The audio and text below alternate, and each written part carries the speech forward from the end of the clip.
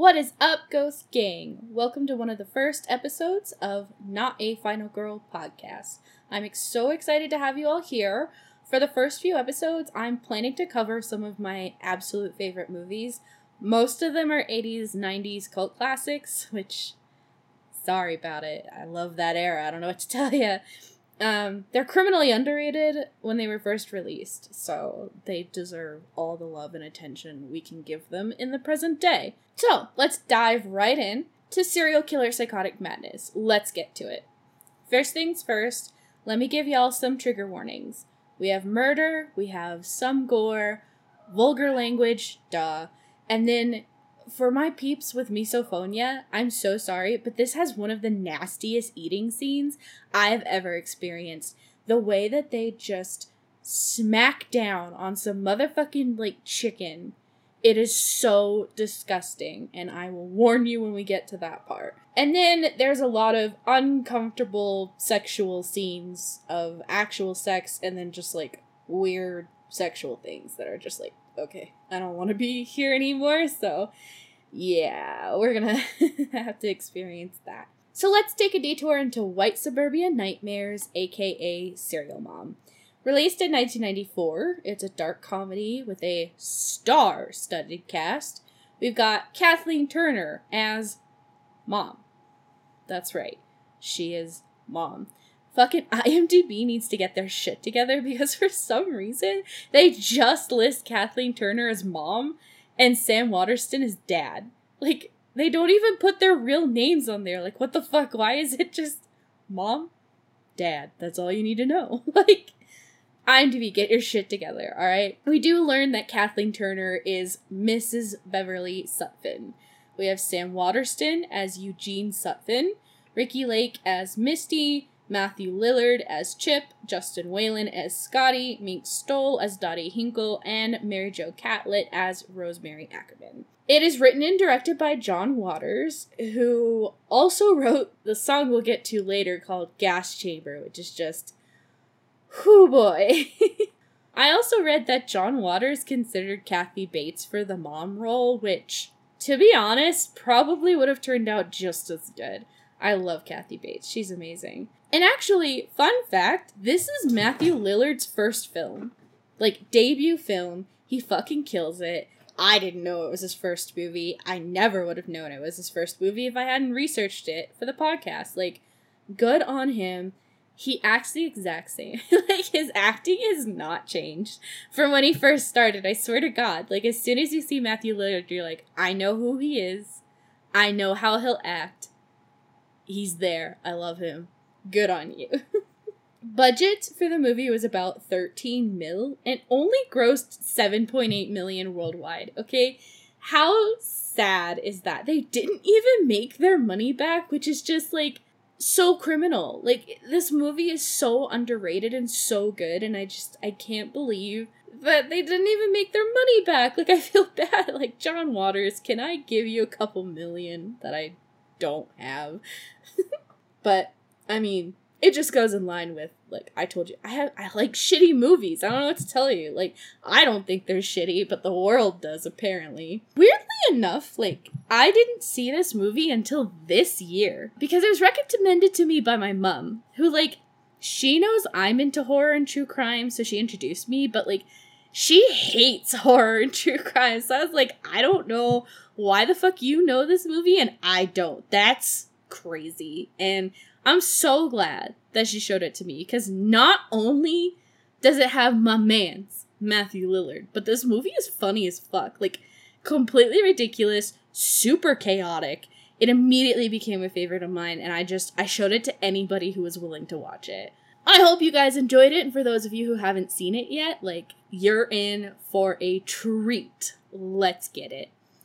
First of all, we open with a title card stating that this film is a true story based on court testimony, sworn declarations, and hundreds of interviews.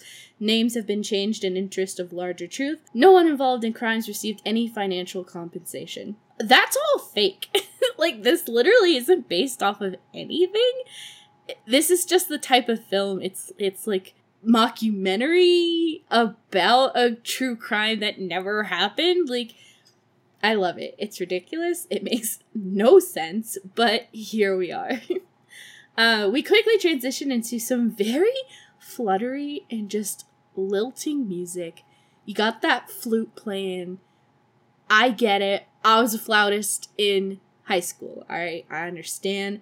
But like, way too just serene for what we're about to experience.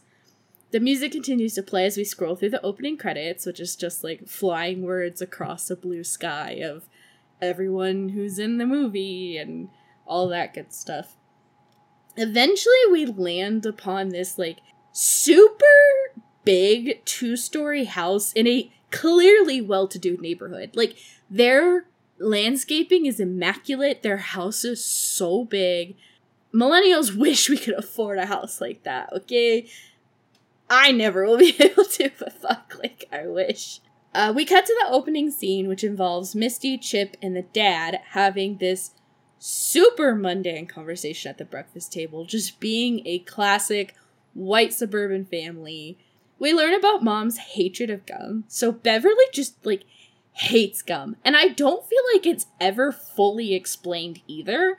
She just, anytime someone is chewing gum around her, she makes them spit it out. Like, she hates it. She makes Misty spit out a piece of gum, and Misty's like, it's sugarless. And she's like, I don't give a fuck. Like, spit it out. And I'm like, why do you have such a thing against gum? It's like in Chicago when the girl is like, Bernie used to chew gum. No, not chew. Pop. And then she murdered him because he just kept popping his gum. Like, okay. We learn that Misty is in college and just fucking boy crazy. Like, so many times during this film, she transitions from, like, fake crying over one man to immediately flirting with another one. And it's, like, it's so ridiculous. Like, Misty, what are you doing? Get more out of life, girl. There's more out of life than these shitty-ass men that you keep, like, hyper-focusing on. Speaking of hyper-focusing, we now watch as Beverly just starts manically hyper-focusing on this fly that's just buzzing all around the table. We continually have panned-in zoom shots of this fly just landing on every piece of food at this fucking table. And she slowly picks up a fly swatter and then just watches and as it moves everywhere. As she is just so, like, ADHD hyper-focused on this fly, the dad is reading a news story about the Hillside Strangler, like, getting his degree in prison, and we learn that Eugene approves of the death penalty. We also learn that Chip is obsessed with horror movies, and I know these things all seem, like, really pointless to talk about, but they all come back later in the movie. There is no detail too small for John Waters. It is all foreshadowing. Remember everything because it comes back. We also get this lovely line of the dad reading the paper and discussing how, like, the Hillside Strangler got his degree. And Beverly's like, that's nice, dear. And he's like, nice? He should have been executed. And Misty goes, yeah, Mom, he killed people. And she goes, well, we all have our bad days. And then Chip just jumps in and is like, oh, Misty, I bet you'd want to date him. Just, ooh. So funny. I'm going to insert a clip of that scene because it's just so ridiculous. Hillside Strangler gets his college degree in prison. That's nice, dude. Nice? He should have been executed. Yeah, the death penalty. Kill people, Mom. We all have our bad days.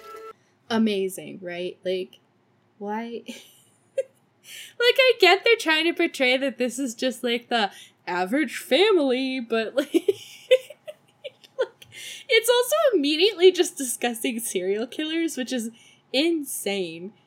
But okay.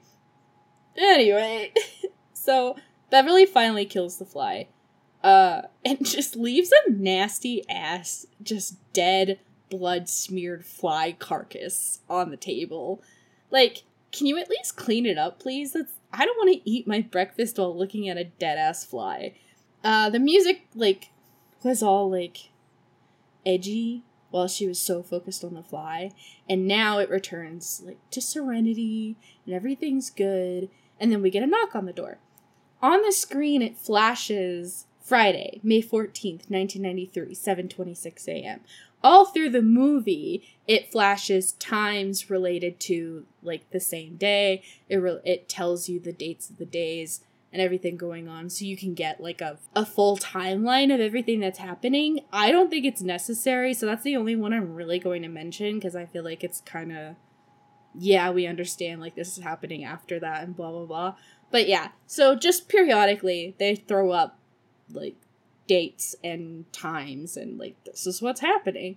And also, being awake at 7:30 a.m., ew. Like, I remember having to get up at 7 a.m. for school, and I wanted to die, like, every day. Like, I need sleep. I'm a night owl. I can stay up till 4 a.m., no problem. I need to sleep till at least 10 a.m., dog. I cannot get up that early. I had to get up that early for jury duty, and I was so exhausted. We meet Detective Pike and Detective Gracie, who come into the Sutphin house to talk about this vulgar harassment that's been happening with the neighbor Dottie. Right away, Misty just immediately focuses on Detective Pike and is, like, flirtatiously smiling and giving him, like, fuck me eyes. Detective Pike is 100% into it. He just looks at her, and he like smiles back. He's like, hey babe, what's up? And I'm like, girl, what the fuck? And she's not the only one who swoons over over Detective Pike, who honestly I don't even think is that, like, hot. I don't understand it. It drives me crazy. The amount of times that they just have these women just being like, oh, a man. Like, stop. You're better off with another girl, to be honest. The detectives then show a note that was sent to Dottie that says, I'll get you, pussy face. And it has a smiley face sticker in the corner, which just adds a nice touch, you know? Like, I'm threatening you, but with a smile, so don't get it twisted, you know? I have a picture of that up on the Instagram if you want to see the note in full. We noticed that all of the letters for the note are cut from magazine covers. Beverly goes, oh, I've never said the P word. I would never say that out loud. I never would even write it.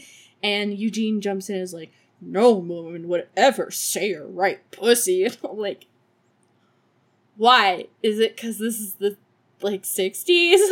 Like, okay.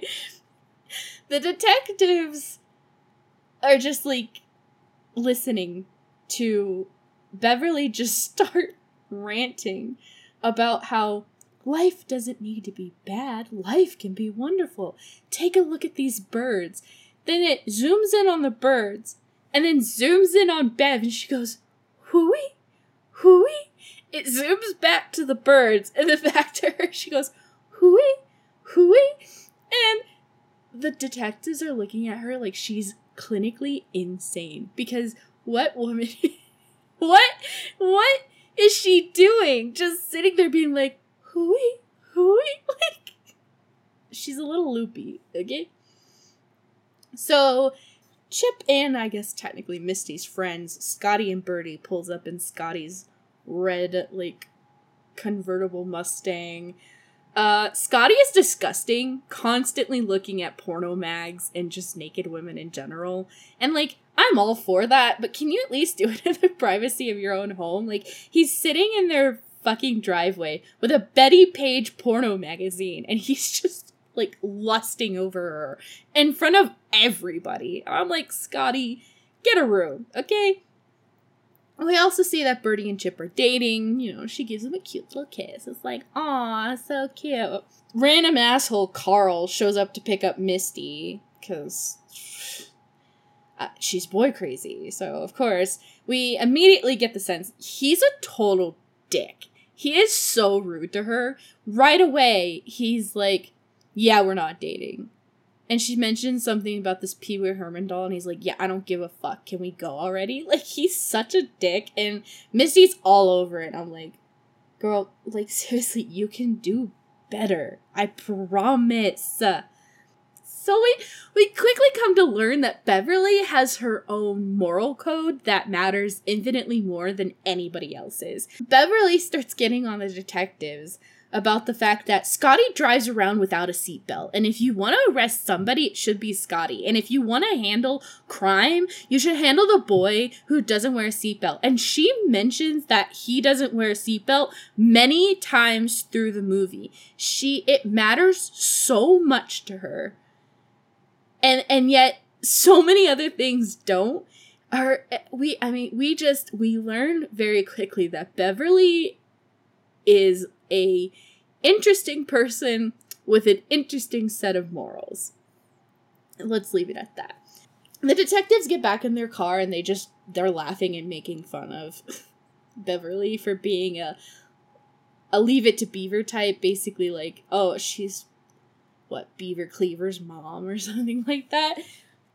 I just want to say, like, there's nothing wrong with being a housewife, okay? Leave her alone. Don't be an ass. Let her enjoy life.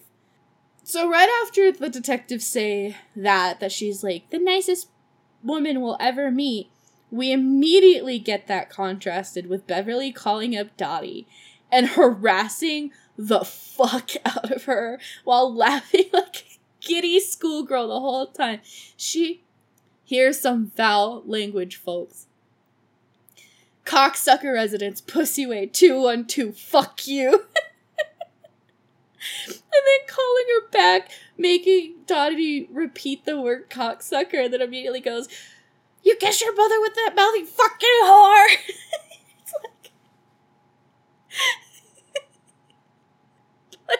poor Dottie. We don't even know what this woman has done to have the wrath of Beverly on her, but she is so she's having too much fun just being a real dick to Dottie. I'm gonna go ahead and insert a clip of that too, because it's fucking funny in its entirety, and I cannot replicate it properly. Hello? Is this the cocksucker residence? God damn you, stop calling here! Isn't this 4215 Pussy Way? You bitch! Now let me check the zip code. 212, fuck you! It kills me every time. Oh my god, it fucking kills me. Okay. So, while making these calls to Dottie, Bev's neighbor, Rosemary, just saunters on into Beverly's home like she fucking owns the place. And is just being disrespectful as hell. Like, she's running her finger along the furniture and checking for dust and shit. And I'm like, you don't need to be this judgy or this nosy when you just, like, B&E broken entered into this woman's house. Like, fuck you! Get out of here! Well, she nearly discovered Beverly's secret because she is listening at the door and just hears Beverly screaming obscenities. But Beverly, cool as a cucumber, is like, oh, the cable company. Like, you fucking know how it is, right? Which, I mean, I get it. Anytime I've ever had to call, like, customer service for something like cable, internet, it's the worst. It's just the worst. And I work in IT, and I work as a customer service person, so, like, I understand, you know, that, like, we don't have all the answers, and we have to go through scripts, and, like, it's really annoying, but at the same time, you're really annoying too. So it's like, it passes to each other, okay? We're all annoying around here, right? We see that the reason Rosemary has broken into Beverly's house is to give her a basket, which Beverly opens, and we see a quick cut to sewing supplies, and specifically a black pair of scissors that is just right on top. And again, no detail is too small for John Waters. You know that shit is coming back later, so remember it. Beverly and Rosemary then start discussing Dottie, and Beverly's like, who on earth would want to harass poor Dottie Yinkle? So immediately in the next scene, we see a flashback as to why Bev is so pissed with her. It's literally just because Dottie like, stole a parking spot from her. You know, like, Dottie did that asshole thing where Bev was clearly waiting and signaling for the spot, and then she just swerved in and took it. But, like, bitch move, super annoying, I get it. Why doesn't Beverly just go and talk to her about it? She's like, I'm not gonna discuss this. I'm just gonna harass the fuck out of Dottie and drive her literally insane. Like, remember when I said that this is serial killer psychotic Matt? She is psychotic! She is a psycho! Like, what is wrong with her? Like I said, things, morals, make sense in her head that do not make sense in real life. Just, woofda. And they, throughout the entire movie, they continue to show this dichotomy of Beverly, who's this, like, perfect 60s housewife, and also a psycho bitch. Like, she's so psychotic. Also, I know that this movie is set in the 90s, but, like, I just envision her as a 60s housewife. I don't know. It makes more sense to me. They're even showing this dichotomy with the music, which I really love, honestly, that they continuously are cutting from this, like, the lilting, flute, peppy music, and then the, like, edgy, darker music whenever she's in psycho mode. So Beverly goes to school because it's the PTA, the Parent-Teacher Conference, yay. Which, PTA does not stand for Parent-Teacher Conference. I don't know why the fuck they called it PTA, because it's not what it was, but sure. When she gets there, we meet Betty and Ralph Sterner, who are just the most annoying people on the fucking planet. I hate them so much. Even Beverly can barely manage to hide her eye rolls in disgust. Fucking Ralph is making jokes about her husband being a dentist, and they're just annoying. Like, and they're the ones that commit the heinous chicken eating scene, and I'm like, alright, you two, get fucked. Get out of here. I hate it. Ugh. So, Beverly begins the meeting with Chip's math teacher, Mr. Stubbins. He goes on to piss Beverly by implying that Chip is sick and twisted because of his horror obsession, and that it must be because the parents are doing something wrong. There must be divorce, alcoholism, abuse, something is happening. And Beverly's like, we are a perfect family. There is nothing wrong with my son. And he's like, there is. Have a nice day. So then we cut to Beverly is waiting in the back lot of the school in her blue station wagon. Mr. Stubbins walks out of the back of the school, pops gum in his mouth, which immediately is a big no-no. Beverly's like, oh, now you really gonna get it, fucker. So Mr. Stubbins, like, hears her car rolling up behind him, and he turns around. And Beverly just smiles and waves at him. So he smiles and waves back, turns back around, and Beverly just full force slams on the gas, runs Mr. Stubbins over. Blood splatters across the windshield. He rolls off the back. He's hurt, but not dead. So she throws it in reverse, backs back up over him, drives up over him again. Now he's certainly dead. And she just moseys on her way. Which, she failed to see that there was a witness that she left behind. There is this teen with, like, she has 80s hair. Not 90s hair. She has 80s hair, okay? And she's sitting there smoking weed by a tree, and she witnesses the whole thing. We see real quick that Bev goes straight to the car wash. She's got to get that evidence, you know, washy-washy. Gotta get it off. We then jump to Scotty, Birdie, and Chip in Chip's room watching a movie called Blood Feast, and Chip proclaims that it is the Citizen Kane of horror movies. Scotty is genuinely freaked out and disgusted. He even goes and, like, pukes, and I'm like, come on, man, suck it up. Birdie and Chip, however, are horror fanatics and are just laughing at how fakes it is. Like, literally, there's a part where he, like, pulls out the girl's tongue, and they're both like, sheep's tongue! Like, okay, nerds. I'm a nerd too, so I get it.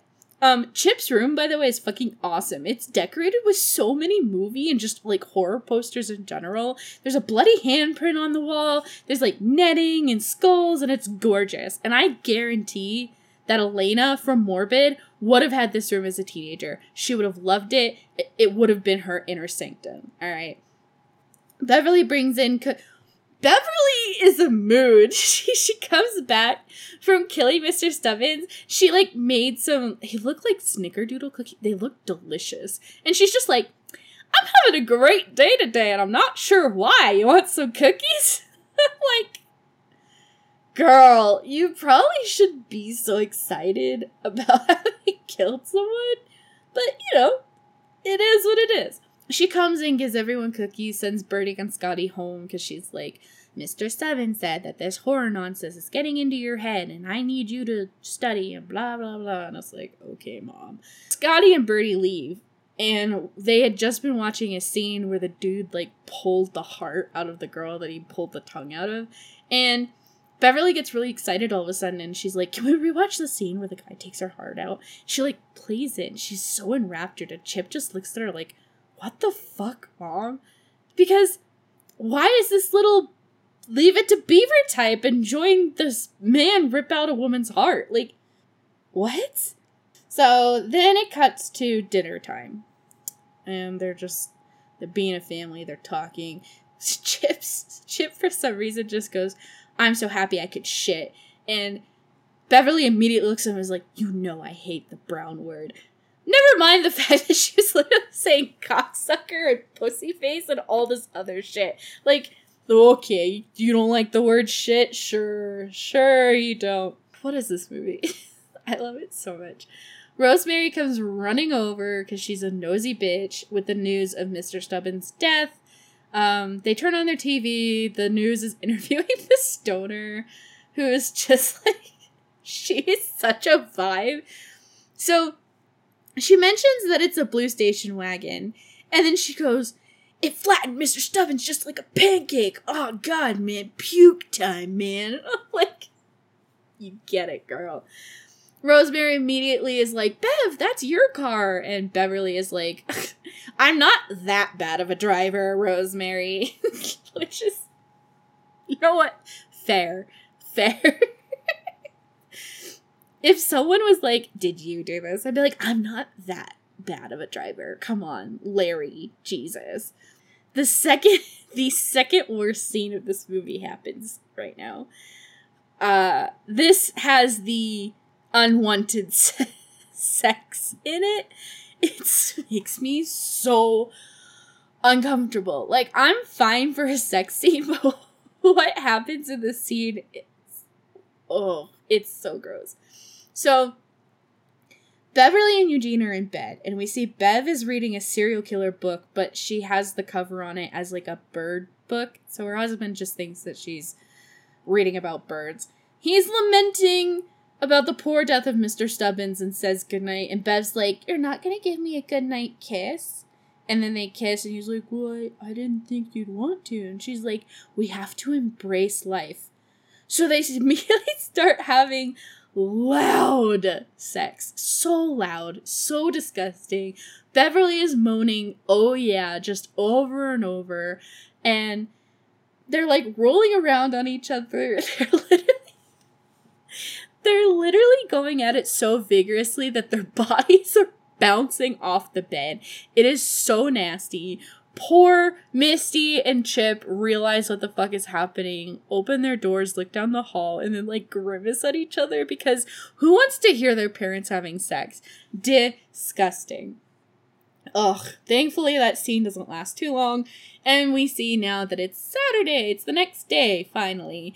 We see the detectives are talking to Rosemary, and she's, like, pointing at Beverly's house, and Beverly's watching this through binoculars, and she's like, bruh. Apparently Eugene and Beverly were supposed to go to, like, a bird watching tour or some shit this morning, and instead we get an annoying ass phone call from Betty and Ralph Sterner. Ralph's like, my teeth are rotten and I need it extracted now. Which, if your teeth are rotten, you've already survived it for so long, you don't need a dental procedure done right this fucking second, okay? If your teeth are that rotten, they've been that way for a while. They're just doing this to be annoying assholes. So at first Eugene is like, call my office, set up an appointment, I'll see you on Monday. And Betty gets on the phone and is like, he'll die by die then. I'm like, good, you know what? Let him die. Fuck it.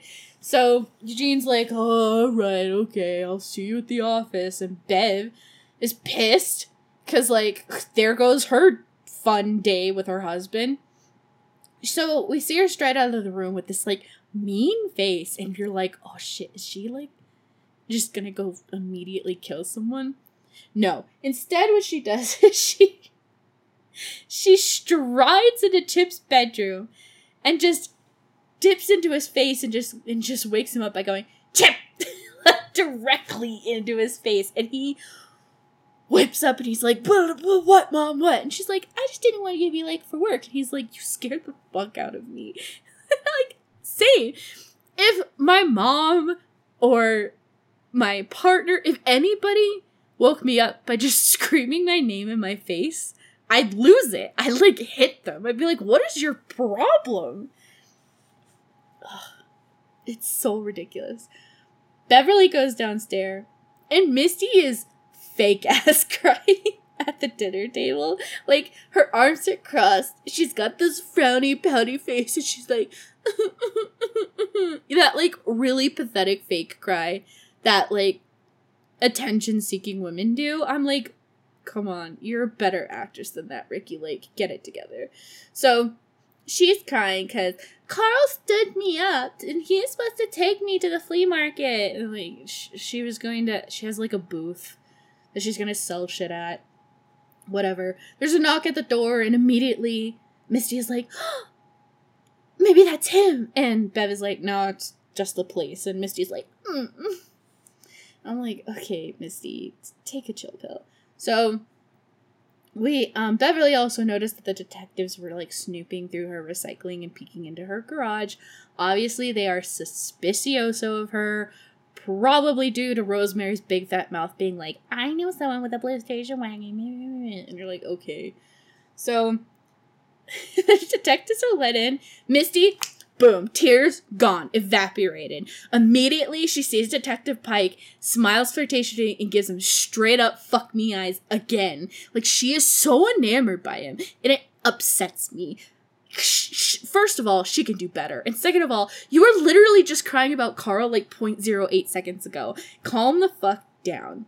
The detectives are mentioning the blue station wagon, how she's the only one that has one registered as a parent of Mr. Stubbins, and she's like, what, you suspect me? And all the kids are joking about, like, well, I have someone you could kill, Mom. Beverly instead just mentions again that Scotty doesn't wear a seatbelt, so why aren't you doing anything about that, fuckers? Like, okay, like, him not wearing a seatbelt really only endangers himself. And you don't even like Scotty, so leave it alone. Who cares? Scotty is so annoying. I hate him so much. He pulls this, like, magazine and he's like, oh, this babe is hot. And we notice that the magazine is cut. Like, we obviously see that one of the letters that was in the note was from this magazine. And immediately the detectives are like, this is the smoking gun. Like, oh, what happened to your magazine? It looks obviously cut. And Beverly immediately is like, well, this is Rosemary's magazine. You can see it on the label. And it wouldn't be my magazine because I always recycle. Beverly is so on recycling. She sorts recycling while listening to Daybreak. Like, why is this movie obsessed with recycling? Like, yes, recycling, good. But, like, why? It literally, like, makes Rosemary a social pariah later on in the movie. It makes zero sense, but whatever. Beverly's like, I always recycle, so it's not my magazine. We then see that Beverly and the garbage men fucking hate Rosemary because she doesn't recycle. Once again, we just see, like, it's literally a scandal in this neighborhood to not fucking recycle. The dichotomy breaks through again because it looks like Beverly is about to go stab Rosemary with her own scissors. Like, she picks up the scissors from the sewing basket that Rosemary gave her and looks like she's heading out to go stab Rosemary, who's just littering so much. Like, she's dumping, like, a box of styrofoam peanuts into her trash, and it's just flying everywhere. Like, okay, it's one thing that she doesn't recycle, but, like, can you at least put this in a trash bag, ma'am? Jesus Christ. Before she, leaves the house to go stab Rosemary, she spots the garbage bin, and she gets all happy and cheerful again, and she brings out her recycling to them, as well as a couple of shots for them, which she just had a couple of shots sitting around. Maybe that's just me. I might have a bottle of alcohol sitting around, but just those, mini shot bottles, the, 99-cent ones, I wouldn't just have those, chilling in my house. But whatever. We learn that the names of the garbage men are Gus and Sloppy. Great name. And Sloppy literally says Rosemary should be killed for not recycling. Gus literally is like, let's give her a fucking Glasgow smile, slit her ear to ear. She deserves it for not This is all over recycling, people. Recycling. And I love Beverly so much. She glares over at Rosemary and it gets there's heroic music starts playing and she goes, for the sake of this planet, somebody just might. What are you now, eco-warrior? Okay, lady. So we cut to Dottie and Rosemary in Rosemary's house, and they're watching a news piece about this woman who's married to a mass murderer. The lady who's interviewing her is like, how do you love a mass murderer? And the woman goes, simple. He's famous, he's handsome, and we get conjugal visits. And I'm like, all right, get it, girl, I guess. Why do you love a mass murderer? Because he's handsome and I can fuck him? Okay.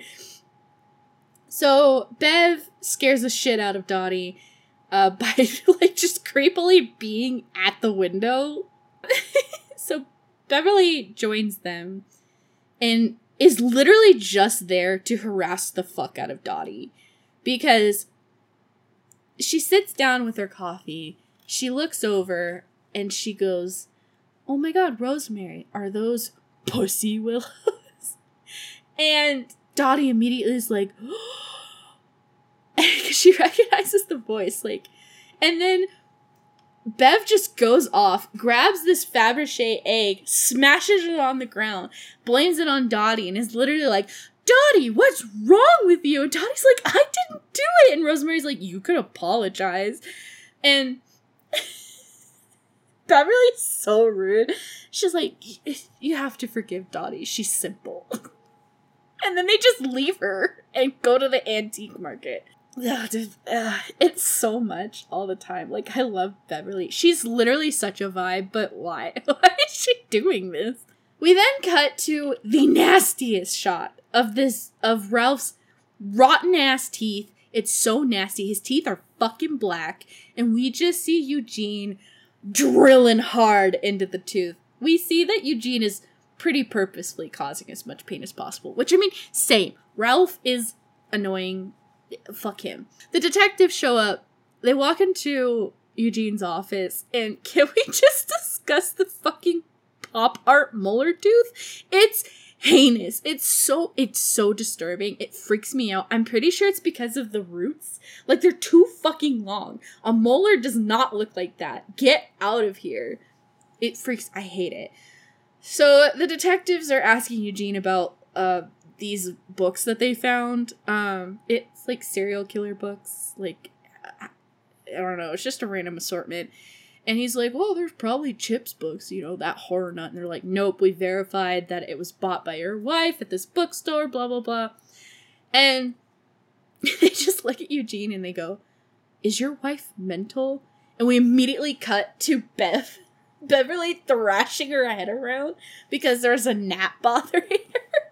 And I'm like, wow, great cinematography, guys. We see her at the antique market at her daughter's booth with Rosemary. And then she's consoling her daughter, who's still so upset about Carl. And as she is doing that, she looks up and sees Carl with some skinny fucking blonde bitch. And Bev is immediately angry. She is so mad. She's ready to go. Okay, to me, this next part only exists to provide a murder weapon. I literally cannot figure out another reason for what happens to happen. So, Rosemary goes to this Franklin Mint table to get a replacement Fabergé egg. She says it's chipped, and he says it doesn't matter, it's Franklin Mint, give me $100. She's like, fuck no, that's way too expensive. So, instead of just, like, not giving him any money, she decides to scam him of, like, $3 fucking for this fire poker. She switches the tag, so instead of it being $6, it's $3. She's literally scamming him of $3 and still giving him money. I don't understand her reasoning for that, other than just to be petty, I guess, but I felt like you're just wasting money to be petty, but okay. She brings a fire poker over, and Beverly's like, oh, let me hide this for you, and she's like, oh, thanks, it was on sale, but then Beverly sees Carl again, so what does she do? She starts creepily stalking Carl and this blonde chick while menacingly holding this fire poker. She's not inconspicuous in the slightest. I don't understand why no one is looking at her like she's fucking weird. Like, what?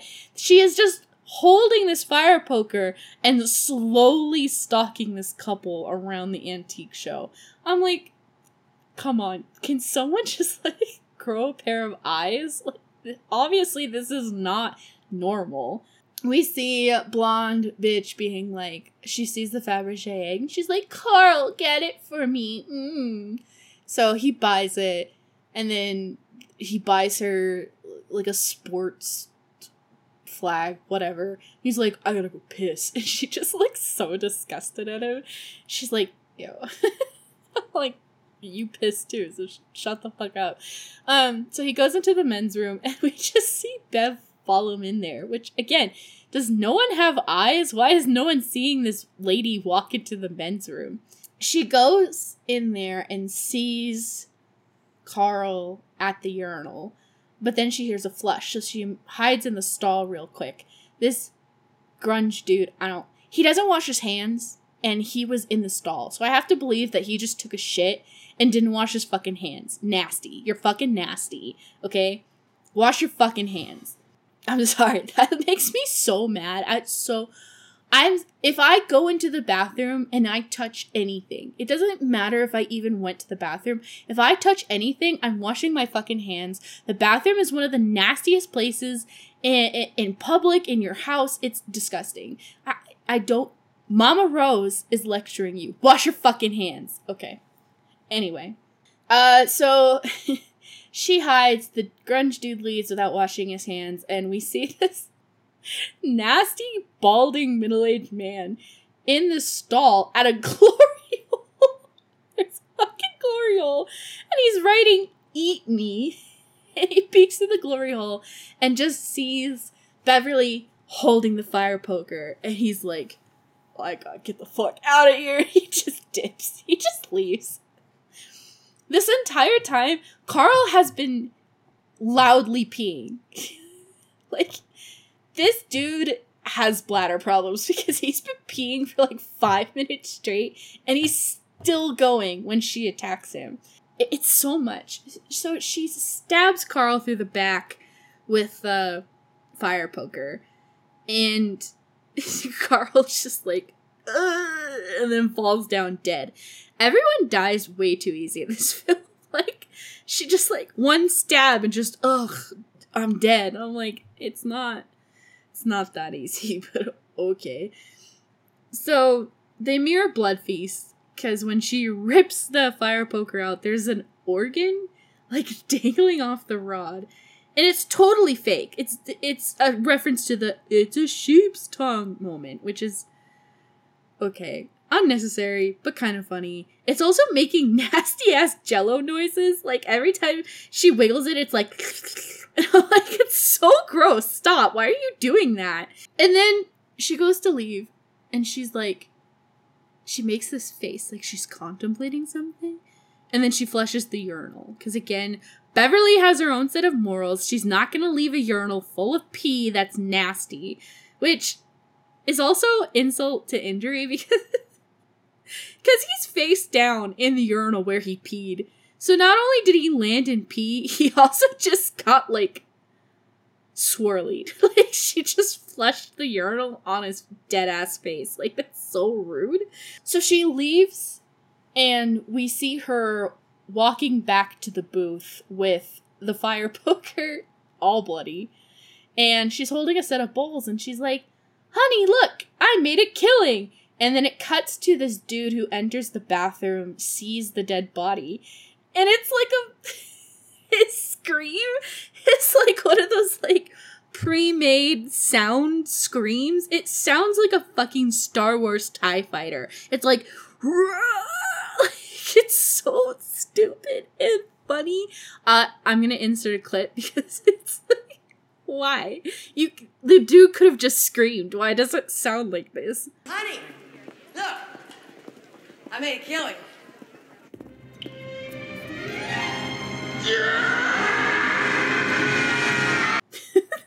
Like, why is he screaming like that? It's too much. It's too fucking much. They bring Carl out on a stretcher. Blonde bitch is so upset. Fake crying, just like Misty. Until she sees Detective Pike. And immediately, tears gone. Fuck me eyes. Like, what is with Detective Pike, man? I don't get it.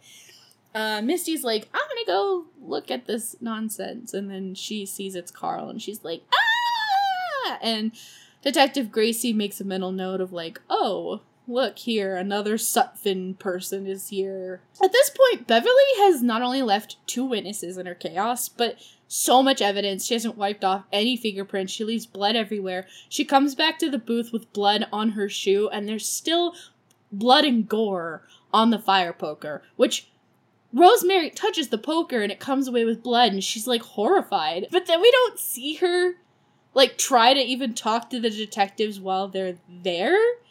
So it's like she's horrified, but then she doesn't really do anything about it right now. She'll do something about it later, but right now, no.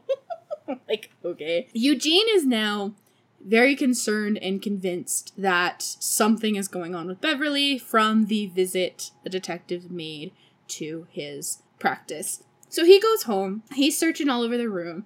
He finds a secret stash of serial killer paraphernalia, including a tape from Ted Bundy. It's like, I'm on death row.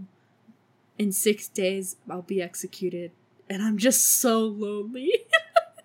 And fun fact, apparently John Waters voiced that, which is pure perfection. There is a signed photograph of Richard Speck's face on a bodybuilder body. It's so ridiculous. When I first saw this movie, I actually didn't know who Richard Speck was, which is interesting because I'm very into true crime, and I was surprised I hadn't heard of this case before. So basically, in 1966, in one night, Richard Speck went on a killing spree and killed 8 nursing students in their Chicago residence by stabbing, strangling, and slicing their throats. I mean, wow. Okay. He went to prison and, like, died of a heart attack in prison at, like, age 50, so... Also, on Wikipedia, it's like, yeah, he got divorced in 1966. You're like, wonder why. So, yeah. And what a person to idolize, honestly. Like, why has she got, like, a fucking signed photograph of Richard Speck? Not that Ted Bundy is any better. Let's be honest. Like, it's so much. We cut to all the kids down at the video store where Chip works. I think Chip and Birdie both work there, actually. And they're watching another slasher fic. This, like, Frida Kahlo-esque looking woman who just, like, decapitates, I'm assuming, her husband and her husband's lover cheating. I assume it has something to do with cheating. Who the fuck knows? I'm sure that's a classic horror movie. I don't know what the fuck it is. Someone can tell me, or whatever. It's fine. Misty shows up and it just goes, Chip, our mother is Charles Manson. And immediately, Chip, Scotty, Birdie, and then this random fucking other dude who, like, only shows up for this scene just starts joking about, like, you know, people for Beverly to murder, because, like, who would believe that sweet little Leave It to Cleaver Beaver Beverly was running around committing these murders, right?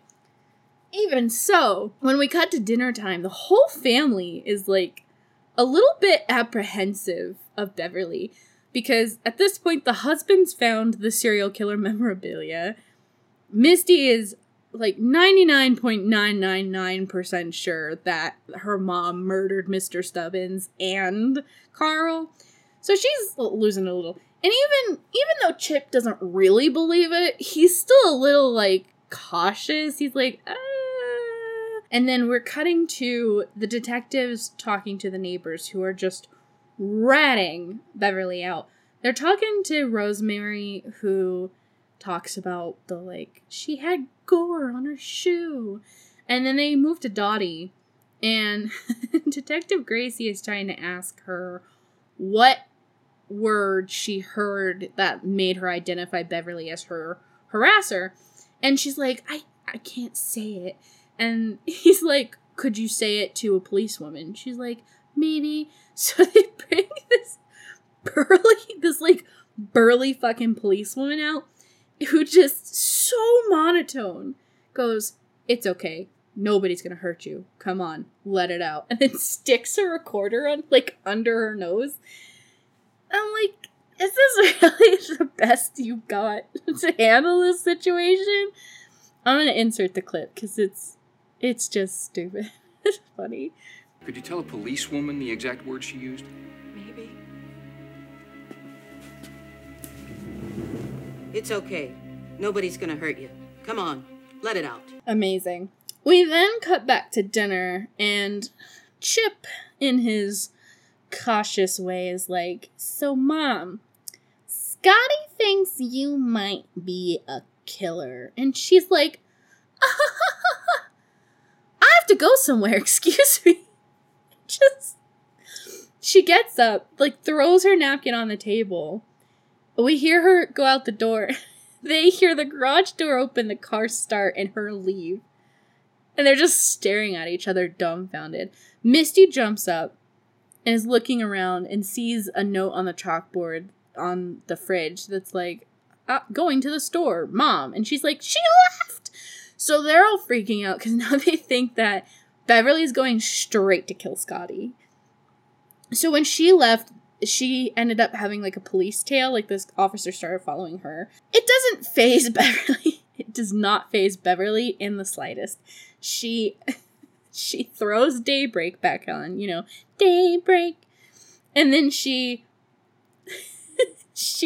pops the curb, drives through someone's front yard, and then swings around the corner, and the police miss her somehow. I'm sure there would have been a sign of what happened to her car, but sure. And he's like, damn it, lost her. So Detective Pike and Gracie are following Chip, Misty, and Eugene, who are heading to Scotty's house because they think that's where Beverly's going. And immediately they're like, we're following the family. I'm sure that's where Mom's gonna be, and blah, blah, blah. And we think, honestly, that she's probably going to murder Scotty, too. I mean, what else are we supposed to think? Also, we then cut to Scotty, who is watching a porno starring Chesty Morgan. It's this thick woman with huge tits.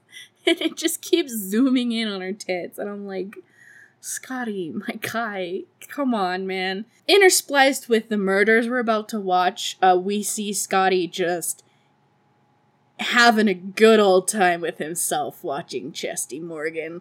It's a lot. It's disgusting. Was not necessary, but okay. So, now we experience the number one heinous scene. Misophonia, people. Not for you. If you haven't seen this movie, skip past this part. It's so nasty. Disgusting ass Ralph and Betty are just ripping away at some chicken. They're open-mouthed chewing, they're smacking, there's grease running everywhere. They're going at it like feral beasts. They're ripping it with their teeth, and I'm like, ugh. I understand enjoying a good chicken, but can you be civilized, please? Bev is hella triggered because she loves birds. Which apparently she really does, even though the Bird book was actually a serial killer book. I don't understand. She for some reason, she does actually care about birds. And she thinks back to the hooey birds. And she gets really mad. And she's like, mistake number 2, these fuckers gonna die. Then the Sterners make mistake number 3, where they make fun of Eugene as a dentist. And now she's really pissed because how dare they insult her family. Also, I don't understand why Bev is up. I'm pretty sure she served chicken before. I just think they were being so feral about it, it like triggered her. Beverly breaks into the Sterner's house. Again, remember, we're cutting back and forth between watching Beverly do this and Scotty just having a grand old time. So we see Beverly break in. Betty's like, what was that? And Ralph is like, oh, whatever. It's the house. So who fucking cares? She goes upstairs and is like getting ready for bed. He's eating dessert downstairs. She's like, come upstairs, Ralph. Wheel of Fortune's on. It's like, okay, y'all are having a fun night without the kids, huh? So Betty opens her closet and sees like the shoebox shaking. And she's like, Ralph, we've got rats. And he's like, no, we paid the exterminator. And I'm like, how disgusting are you people that this is just like normal life? I'm disgusted. If I found a rat in my house, that is cause for alarm, okay? She starts she's like perusing her clothes. And she moves up one of her dresses and just reveals Beverly standing there smiling menacingly with Rosemary's pair of sewing scissors in her hand. Betty screams. Beverly immediately just stabs Betty in the gut with the scissors. Then the, like, mouse rat that was in the shoebox just gets out and, like, chews on Betty's ankles. Like, there's a little tiny bit of blood, just a couple scratches, and then Betty hits the ground dead. And I'm like, you got stabbed once in the gut, and then you're, like, bit by a mouse, and now you're dead? Okay. We cut back to Scotty. And we see Misty, Chip, and Eugene, like, breaking into Scotty's house. And when they do that, the police are like, back up, the mom's gotta be here. Then they break Scotty's door down. And they walk in with him just going at it. And he's like, ah! He, like, freaks out. And Chip just goes, Scotty, man. Like, what are you doing? And then the Detective Pike and Gracie just slam through the door, and Scotty's so embarrassed. He's like, oh my god. Like, at that moment, he probably wanted to die. So then we switch back to Beverly, who is a bad bitch in this moment, because Ralph comes running up the stairs, and he sees Betty dead and stabbed, and he sees Beverly, and she's like, she takes the scissors out of Betty and then just, like, yeets the scissors at Ralph. And, like, she would have hit him dead in the head if he hadn't have run. But, she's so accurate and she throws them so hard they stick in the wall. And I'm like, you must have practice. Like, do you throw hatchets for fun? I know that's a thing nowadays, but wasn't it a thing in the 90s? Like, how do you have such precision? So she runs after Ralph, she grabs the scissors, she yeets them down the stairs at him, nails a picture of him in the head, and he runs out the door, like, screaming for help from the neighbors, which I guess no one hears because, like, no one comes out to check on him, and she just pushes their window AC unit out the window. It nails Ralph in the head, and he's dead immediately, just gone. Like, okay. Again, like, somehow none of the neighbors heard this, because no one shows up to, like, investigate the screams or anything. So we see Chip, Misty, and Eugene come home. And Misty's like, I can't believe I thought Mom could be a killer, like, they're thinking because Scotty's still alive that magically means that anything else she did do just didn't happen. And Beverly's, like, holding a basket of strawberries. She's like, strawberries, anyone? And you're like, okay. And then just cuts to the next day. So it's Sunday, and, you know, good old white suburban folk, they gotta be Christians, right? So it's time for church. The family walks out of the house to find, like, 20 police cars just lined up down the street, waiting for them to come out, because they'll be damned if they let Beverly escape again. The Detective Pike and Detective Gracie want to arrest her now.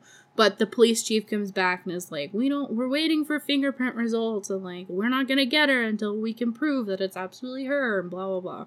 They just, all 20 police cars just, like, file in a line, follow them to the church. While they're in the car heading to the church, the news comes on and mentions the Sterners. And Eugene immediately is like, no, Bev, why? And then she just very smugly goes, such a shame. They should have brushed their teeth. And everyone else in the car gasped because, like, she's like, it's their fault for getting murdered. They should have brushed their fucking teeth. It's like, okay, Bev, your morals are definitely just, like, shifting all over the place. The newscast names Bev as the prime subject, to which she just laughs, because how ridiculous. Misty laments that she'll never get a boyfriend. Like, doesn't care as much that her mom's a serial killer, and instead is like, I'll never get a boyfriend. And Eugene goes, I've read all about this. Is this menopause? It's like, yeah, menopause turned me into a psycho killer. You caught me. Oh, God, it's so ridiculous. And then Chip asks Mom if she really is a serial killer, and she goes, well, Chip, the only cereal I know anything about is Rice Krispies. She's bonkers. She is on another level. Bruh. So they arrive at church. The entire town is there whispering about Beverly and being like, how dare she show her face in the house of God. Except for Gus and Sloppy, the garbage men, who are still like 100% A-okay with Bev. They like smile. And she's like, hi Gus and Sloppy. And they're like, hey Bev. Like, they're totally fine with her.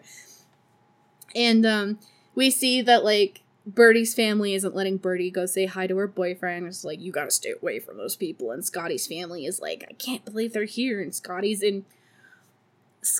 is so annoying. He's in fucking camo pants and then like a suit top. And I'm like, bro, could you at least have worn like khakis or something? You're ridiculous.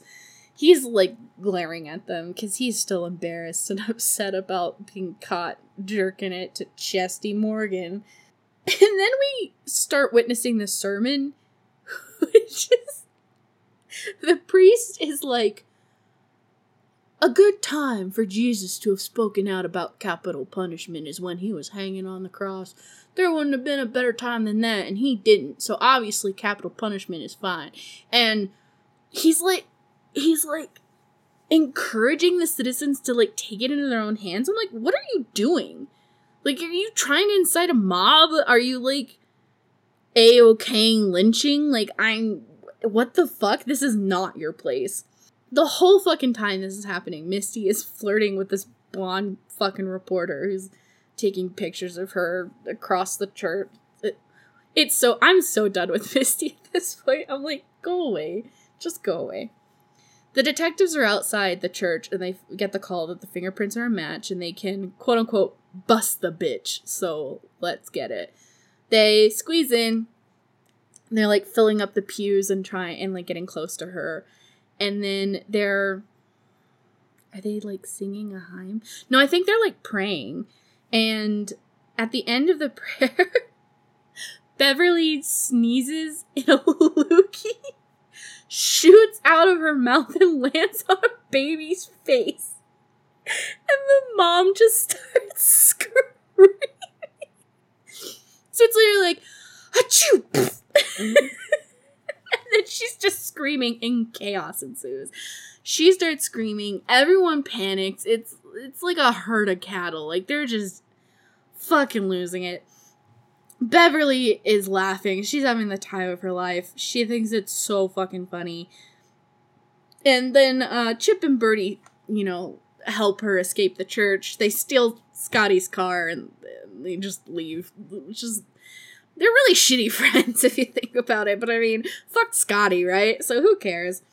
Immediately, Bertie is so psyched that Bev is a real killer. She's like, you're gonna be so famous, just like Jason and Freddy, except you're real. And I'm like, girl, like, okay, I know you're horror obsessed, but this is real life. She really killed a bunch of people. Like, I don't know if you should be celebrating this. And Chip goes, she needs an agent. Like, we're gonna make big out of this. And I'm like, bro, your mom murdered a bunch of people, and your immediate thought is like, we can make a TV show of this. I guarantee it. I'm like, come on, dude. During this mayhem, Gus and Sloppy take the opportunity to just fucking deck Detective Pike, knock his ass out in the church. And then just, like, they're super giddy and they high five. Like, okay, live your best lives. Eugene and Misty run to the family car, because Eugene's like, oh my god, we gotta find your mom. And the reporter guy just follows them.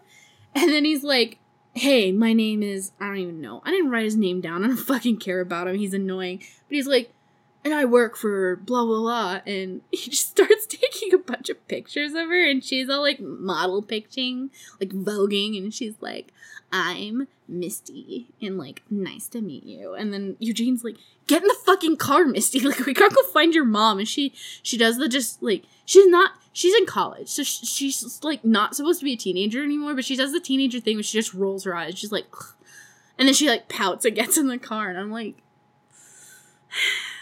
we have so many more pressing matters than your love life, Misty. Get your shit together. So Chip and Bertie head to their video store and hide Beverly in, like, a back room of the video store. They pass by a cutout of Death Becomes Her, which is a fantastic movie. It is so good. Has another star-studded cast, weird-ass storyline. I love it so much. I will be covering it in the future. It is so good.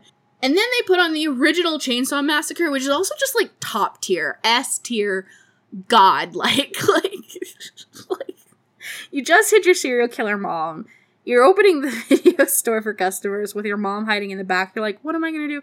I'm going to watch the original Chainsaw Massacre. So then this woman comes in. Her name is Miss Jensen. She's a rude-ass bitch. And she returns a movie and she's like, I just love Bill Cosby pictures. It's like, woofda, that aged poorly.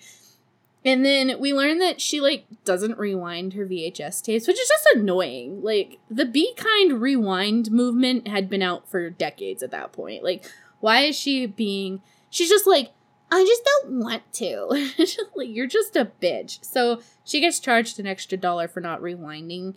And when that happens, she gets so mad. She's like, no wonder you're the son of a psycho to Chip. And I'm like, oh, girl. Of course Beverly is watching this whole thing. Now she's pissed. So she, like, follows Miss Jensen to her home. Miss Jensen is another disgusting ass bitch. She puts Annie in the player, like, sits down and then forces her dog to lick her toes. And she's literally like, get them all wet. And I'm like, ugh, you're so disgusting.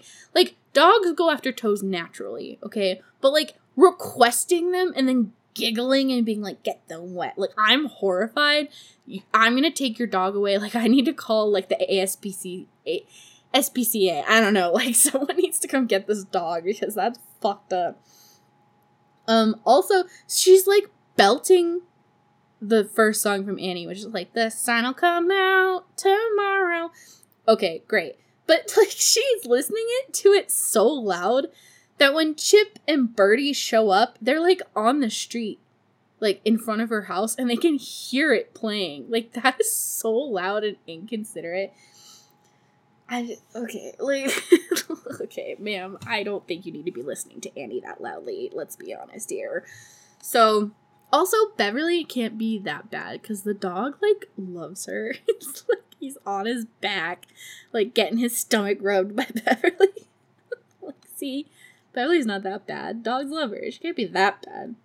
Oh yeah, Miss Jensen made herself like a lamb sandwich. She has this giant hunk of lamb on the table. She uses the biggest fucking carving knife she could have found. Like it's like Halloween level big. Like, why are you using that?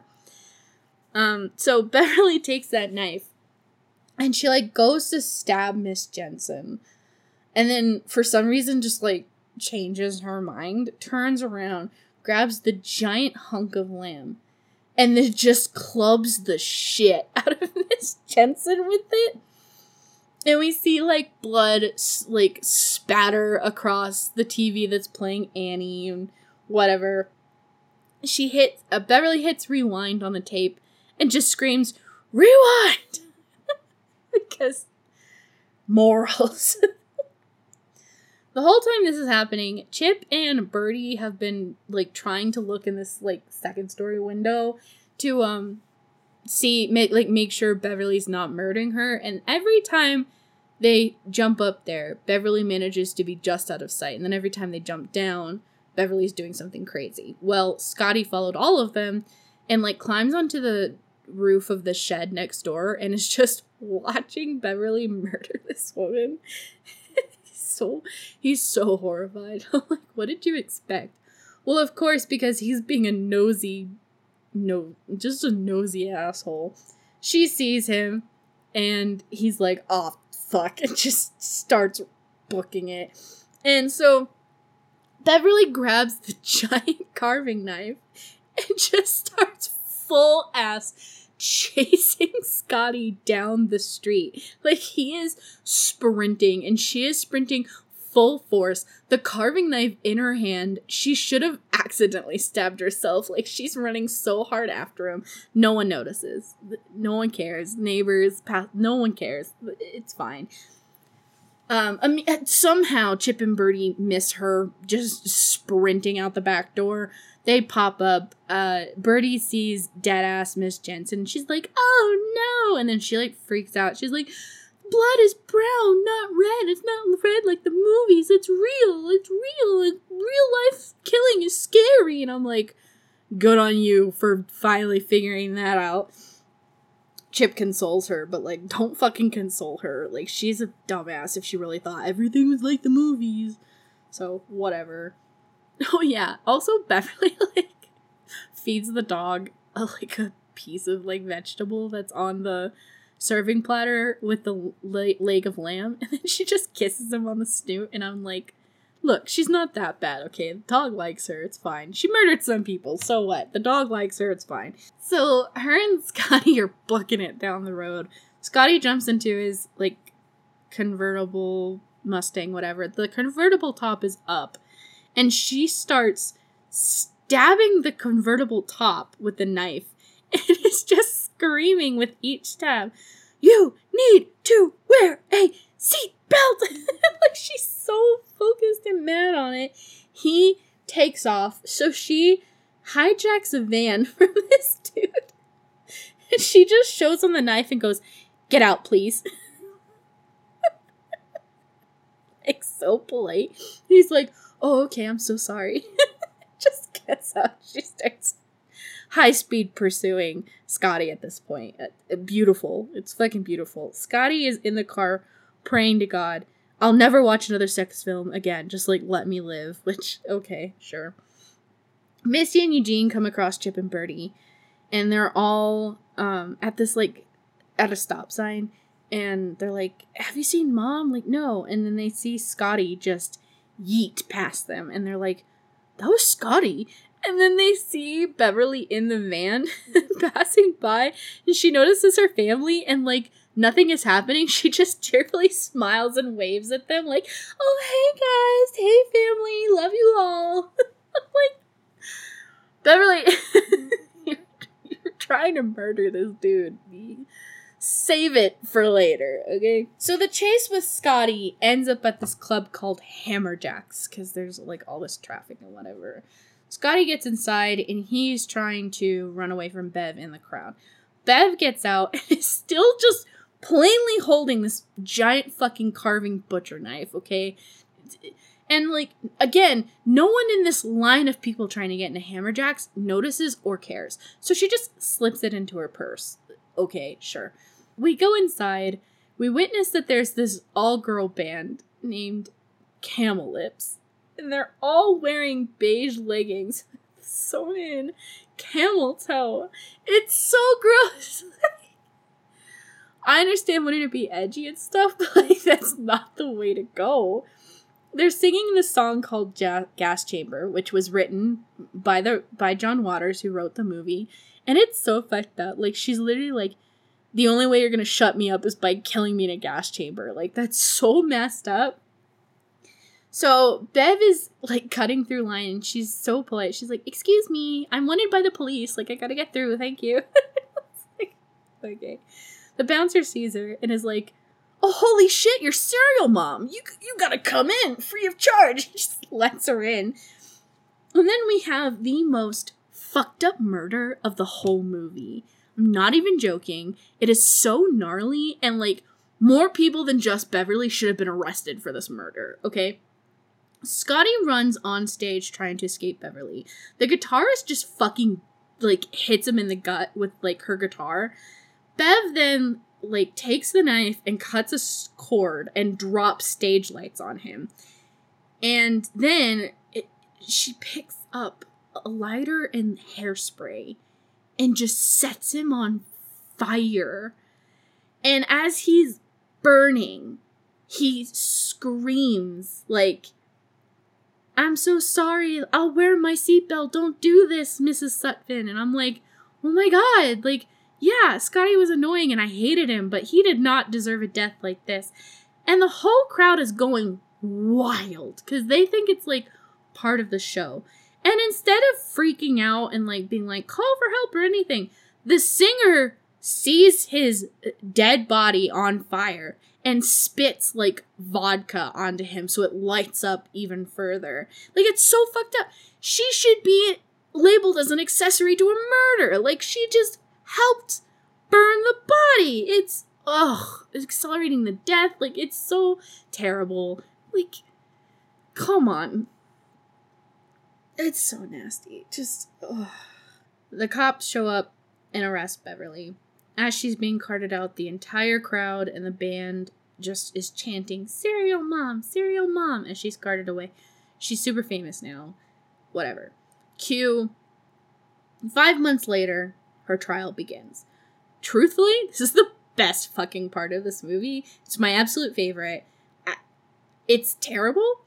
She pulls a Ted Bundy and wins. And it's so delusional and chaotic, and she's so masterful about it. Like Beverly is so fucked up the whole movie, but I'm rooting for her. I love her. And seeing her court scene, she is just the smoothest criminal, and it's so good. And I'm like, you know what? You deserve your win.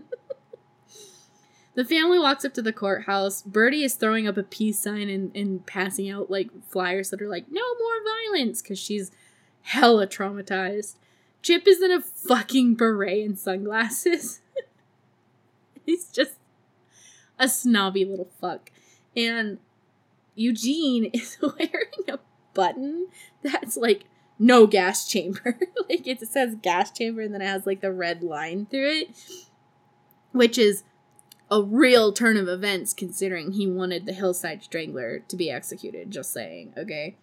And also, they are a stand-up family for standing behind Bev this whole time. Like, they don't falter. They're like, we're gonna get her help. We're gonna be here for her. And I'm like, stand-up family. Because I would have left her ass a long time ago. I would have been like, this is too much for me and gone out. Irritating reporter dude, and I guess Misty are like an item now. He keeps taking close-up pictures of her as they're walking to the courtroom. She's all like flirty, and they're so annoying. I'm so annoyed by them. Like, fuck off. There are bigger things going on here. So court starts. Beverly walks in and immediately is like, hello, jury people. My name's Beverly Sutphin. I love your jacket. The judge is like, shut the fuck up. Like, you can't talk to the jury. Like, immediately she was in contempt of law, but okay. Also, she was transported on a prison bus. Like, we see that. So why the fuck is she wearing, like, pearls and a navy dress? Like, shouldn't she be in, like, a prison jumpsuit since she wasn't bailed out? Like, no, it's wrong. It's wrong, but whatever. While the prosecutor is giving his opening statement about, like, her taking 6 innocent lives and stuff, she starts counting on her fingers to see if his victim math is correct. And her attorney is like, stop that. And then Chip just says out loud, well, they kind of deserved it. It's like, what is wrong with these people? Like, come on. Beverly also just starts fucking around with this random jury dude because she keeps miming that he has, like, a booger hanging from his nose when he clearly doesn't. And it's just so chaotic. Like, why is she doing that? Her defense attorney starts his opening statement, and so I think he's building up to be like, we don't know anybody, you know, like, we don't know Beverly, and, like, some people just snap and that kind of thing, until she gets his attention and shows him that she's written on this piece of paper that juror number 8, who's played by Patricia Hearst, by the way, Patty Hearst, gorgeous, is wearing white shoes after Labor Day, which is not okay. In that moment, he knows he fucked up. He just looks at her and immediately goes, Beverly is not guilty by insanity. Because only some insane woman would be, like, pointing out that this woman's wearing white shoes after Labor Day. Immediately, Beverly is like, no. She asks the judge to get rid of her attorney and that she would defend herself. She throws out some prior cases where that was acceptable. The judge, like, fucking allows it for some reason. Okay. And then she pleads not guilty, and there's, like, the most fake gasp of horror ever. It's all like, it's so much. So now we go through the whole fucking trial, and I swear to God, every witness just gets crazier and crazier. It's so much. So first we have Dottie. You know, the prosecutor has her point out Beverly is the one who's been harassing her with the obscene phone calls and letters and stuff like that. Then Beverly goes to cross-examine, and she just rips Dottie a new one. She cons Dottie into admitting that she, like, lied about drinking, and that, like, pisses Dottie off. And then Beth mouths, fuck you. And Dottie just loses her shit, and she's like, fuck you! And the judge is like, you have to stop, or, like, I'm gonna have to charge you with contempt of court. And so then, Beverly just goes, are you insane? Dottie goes off. She's screaming so many obscenities. She gets carried away in contempt of court. I'm going to insert a clip because everything she says is just so much. Mrs. Hinkle, are you insane?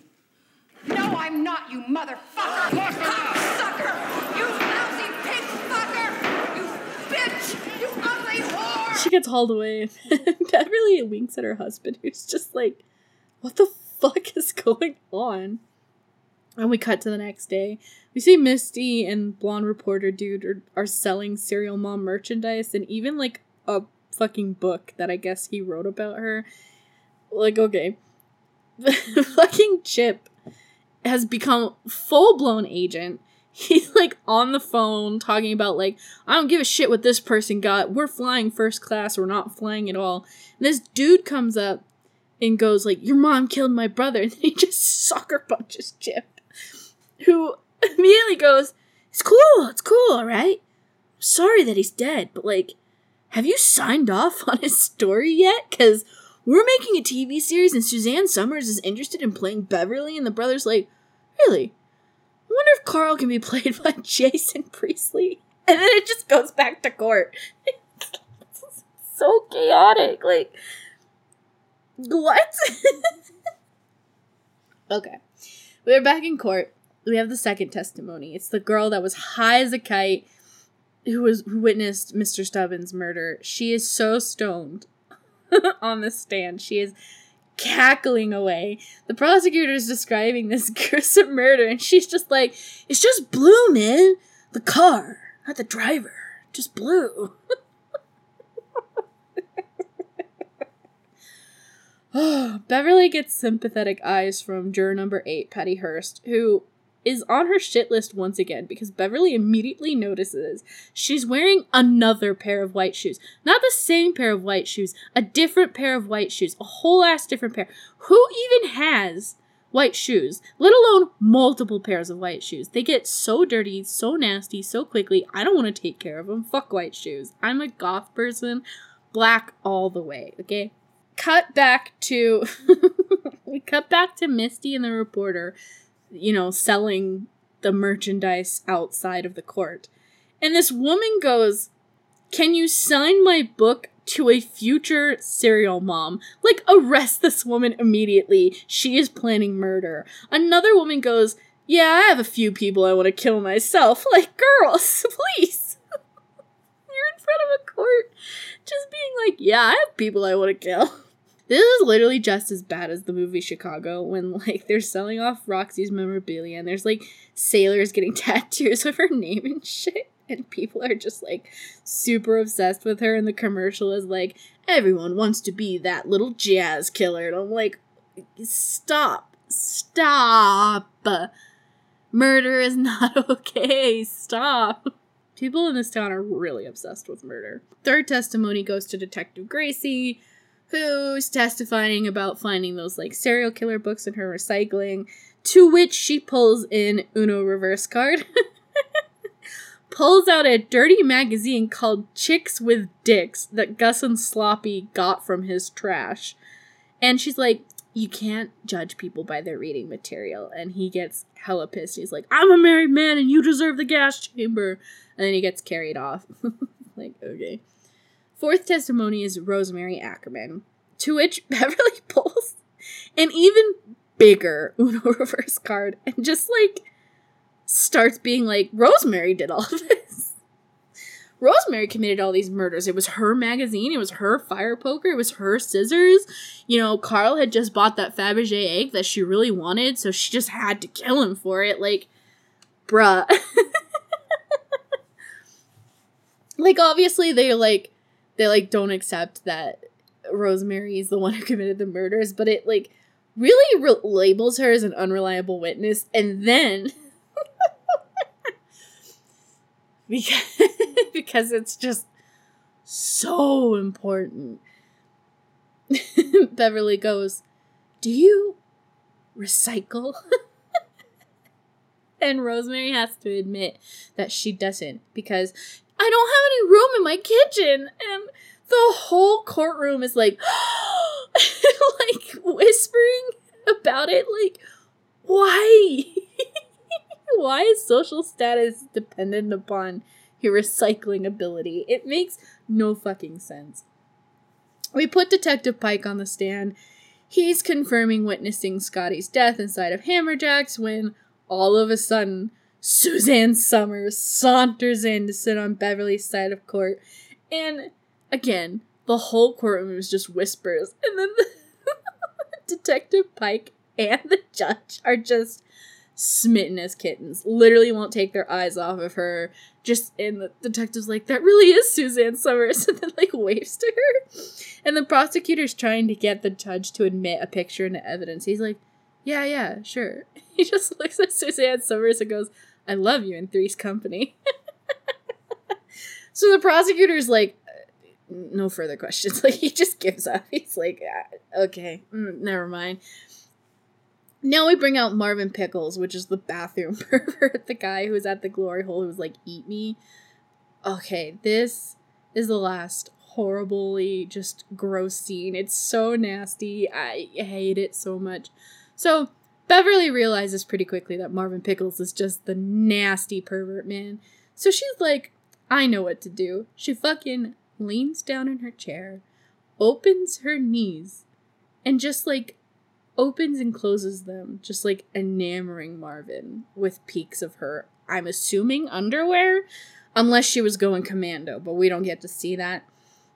He gets so flustered and horny that he just starts perjuring himself on the stand, claiming that he's never met Beverly Sutton, that he's only saying what the prosecutor asked him to say, and the whole time he's like sweaty and like groaning and just clearly staring at her as she just rapidly continues to open her legs, which the judge should have seen that and should have said something, but maybe he's still too fucking enamored by Suzanne Somers. I don't fucking know. It's nasty. The prosecutor is like, you know, like, perjuring's a crime. He's like, yep, I don't care. I got to see underwear, I guess. It's whatever. So, once again, the prosecutor just gives up defeat. So, he rests. Beverly goes, the prosecution has proven nothing. The defense also rests. And the whole courtroom bursts into applause. Suzanne Somers starts doing some fucking interviews about Beverly being 100% innocent and is like quoting Beverly's closing argument, which hasn't even happened yet. So they keep like jumping from like the closing arguments to Suzanne Somers doing her interview.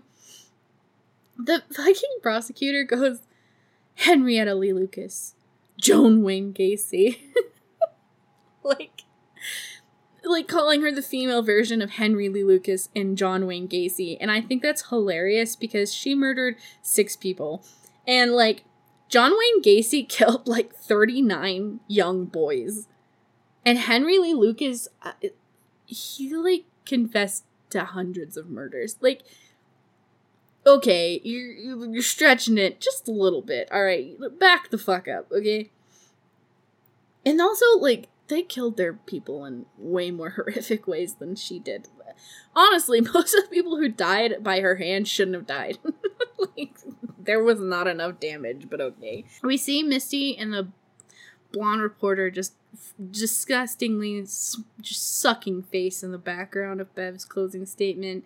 They make sure you hear that, like, it's so fucking nasty. Like, why do they keep doing this? The dad is like, fucking stop. Like, you're nasty. Bev's closing statement is like, I'm just as normal as any of you, and I'm innocent, and I'm just a housewife. Like the police are trying to frame me, and like, okay, yeah, sure, whatever. It doesn't make any sense, but okay. After 2 days of deliberation, the jury finds her innocent. Hooray! The whole courtroom bursts into applause, and Eugene looks at Misty and Chip and is like, what do we do now? Because they never thought that she would get away with it. Like, they know she murdered, and the kids are both like, just like, I don't know, bring her home, I guess. That blonde reporter asks Misty, he's like, what if she doesn't like me? And Misty's like, yeah, just be nice and don't get on her bad side. Don't get on her nerves, because then I guess she'll, I don't know, murder you. Immediately after court, they're once again interviewing Suzanne Somers, and Beverly joins in until she sees Patty Hearst, who was once again wearing another pair of white shoes. Why does she have so many white shoes? Immediately, Beverly is like, oh, this bitch. So she follows her into the bathroom, where Patty Hearst is on a payphone talking to someone, and she's like, we set her free. I knew from the beginning that she was innocent, and Bev just disconnects her phone call. She grabs the receiver and is immediately reprimanding her, like, didn't your mother ever tell you not to wear white shoes after Labor Day, blah, blah, blah. Patty disagrees. She's like, it's not a rule anymore. And Beverly goes, yes, it is. And it just starts beating her with the telephone receiver. And then the last thing Patty says before she dies is, no, please, fashion has changed. She says it so desperately. And Beverly just goes, no, it hasn't, and kills her. Like, imagine those being your final words to a killer. You're like, no, please don't kill me. Fashion has changed.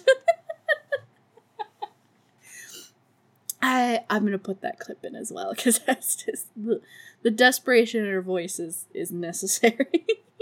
No, please. Fashion has changed. So Beverly walks out and finds Suzanne Somers again, and Suzanne Somers is like, we're gonna take a picture, and she She's pissing Bev off because she keeps moving Beverly to the left side of her, and Beverly wants to be on the right side.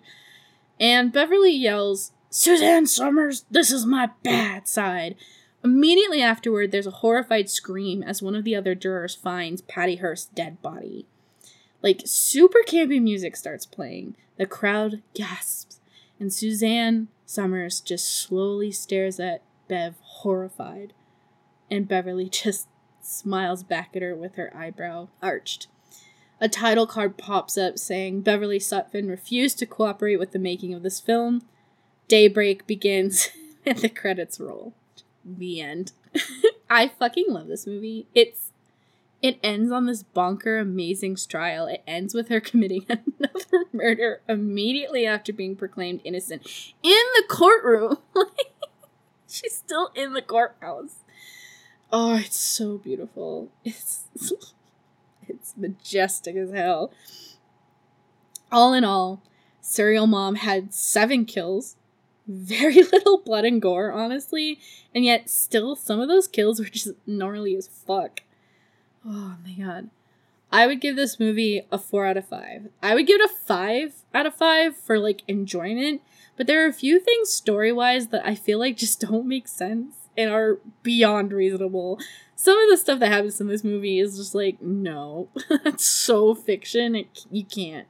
So, 5 for enjoyment, but 4 overall for the movie. It is literally one of my favorite movies. I love it so much. Like, I really hope you guys enjoyed the movie and my review of it. Remember to check the episode description for my socials and email.